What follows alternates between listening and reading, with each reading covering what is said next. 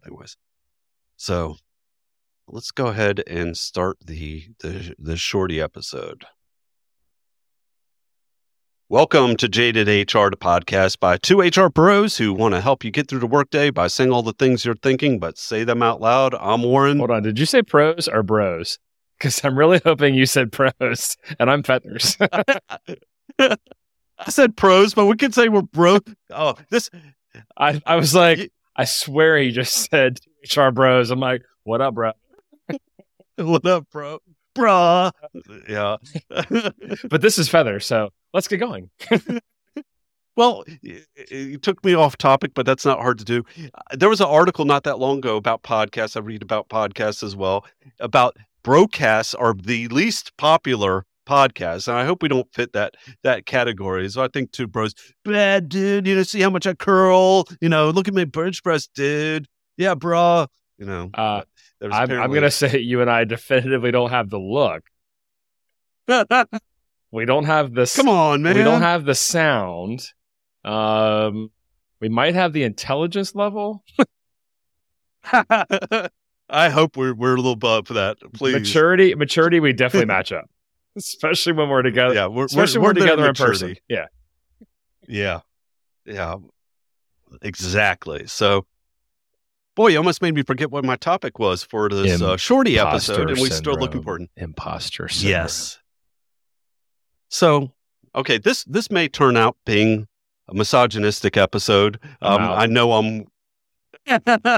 I'm tiptoeing on the line when talking about imposter syndrome, but I talked to the wisest woman in the world about imposter syndrome, my wife. I was like, I hope. I didn't know you were going to go with that one, but I was like, I really hope he says his wife. Yes. She doesn't listen to the podcast, so I can say whatever I want. But, you want to know how smart she is? I said, well, would you come on the podcast with me and talk about imposter syndrome? And she not only said no, she said, fuck no. So I've known her since college too, and I'm impressed with that woman. Yes. We talked about imposter syndrome once, and we were talking about, my wife is texting me now. I can literally hear you all laughing through the walls. But anyways, so I was talking to her about imposter syndrome, and she gave me more reaffirmed all the things you read, that it's more pertinent to women than to men. And I will say my misogynistic view was that, it's not necessarily imposter syndrome. It's maybe decision-making problems. People don't have strong decision-making skills. And my wife didn't disagree with that, but she definitely did not agree fully.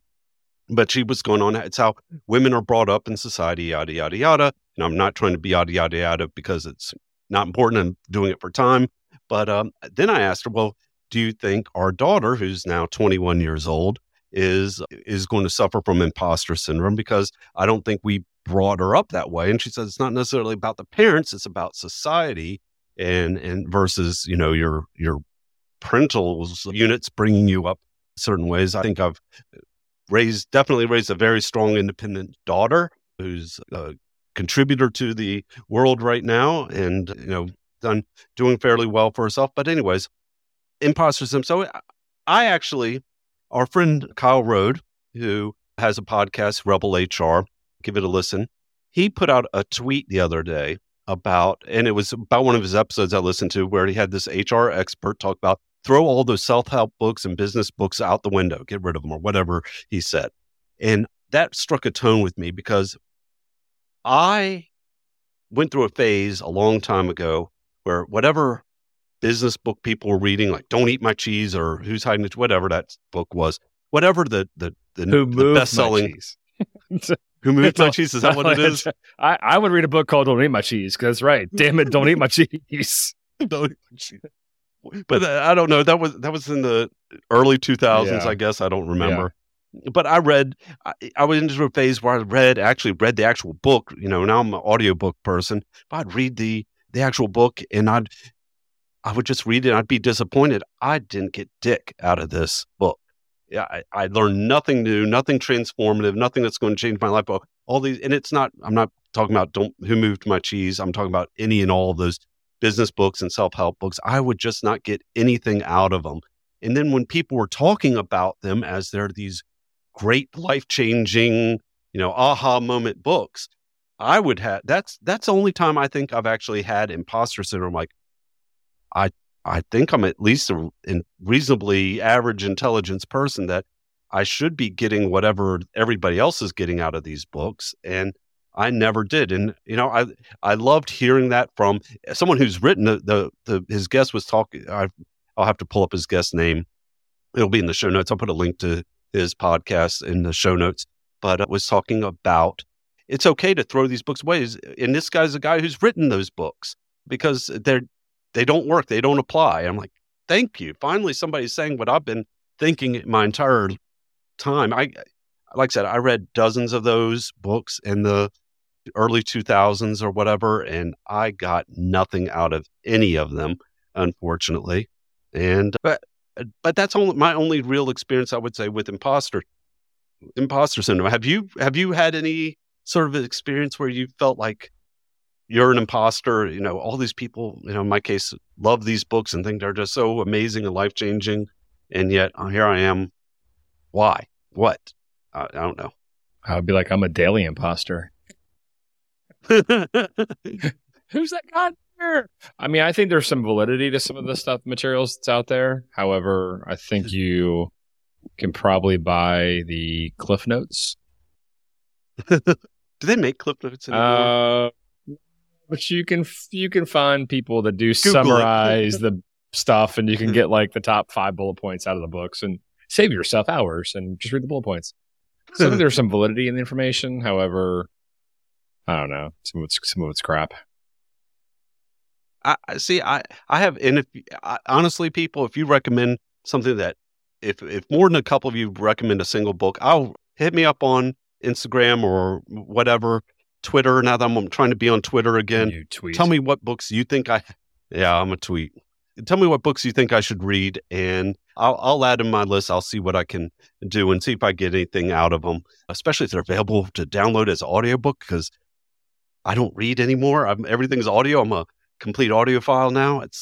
We've noticed that when you try to read stories on podcasts. Yeah, reading is not my strong point anymore.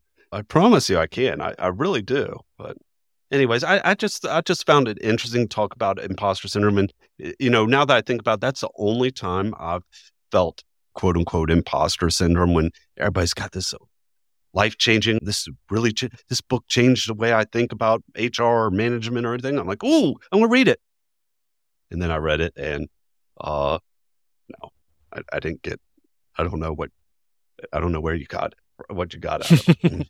And of course, I would never say anything to everybody at that time about, what is it? Tell me exactly what is so life-changing. Give me 3 things that were so life-changing and eye-opening. But, and a lot of what I read about imposter syndrome, like I said, people get in a situation they're unfamiliar with, and they feel like because they haven't experienced it. And I think, I don't consider that imposter syndrome. That's why I read about the most when it talks about imposter syndrome, people in new situations and don't know what to do. It's called make a decision, go with it, and see if it's something and if it doesn't work, try again. Yeah, I don't know. That's why I get out of a lot of the imposter syndrome. But then again, I can totally agree that society has been unfair to women and other disadvantaged groups. I can absolutely understand and agree with that. And so maybe I just don't have the what do you call it, background, the historical understanding of it at the same level. So anyhow. For you, I call it empathy. Empathy. I don't have that. I don't have empathy. Especially I try. Especially that's what I'm an imposter of. Yeah. Empathy is not one of my strong suits all the time, but yeah. So anyways, that's all I had for our shorty episode. Tell us about when you've actually encountered an imposter syndrome. I want to hear more real world examples versus these things I've read in articles, which are once again sort of hokey, really. That's what you consider being an imposter syndrome. Maybe I'm just too jaded. I don't know with all of that, but that was my experience. So as always, want to thank you for listening. No Best Practice. As always, I'm Warren. And this is Feathers. And we're helping you survive HR one what the fuck moment at a time.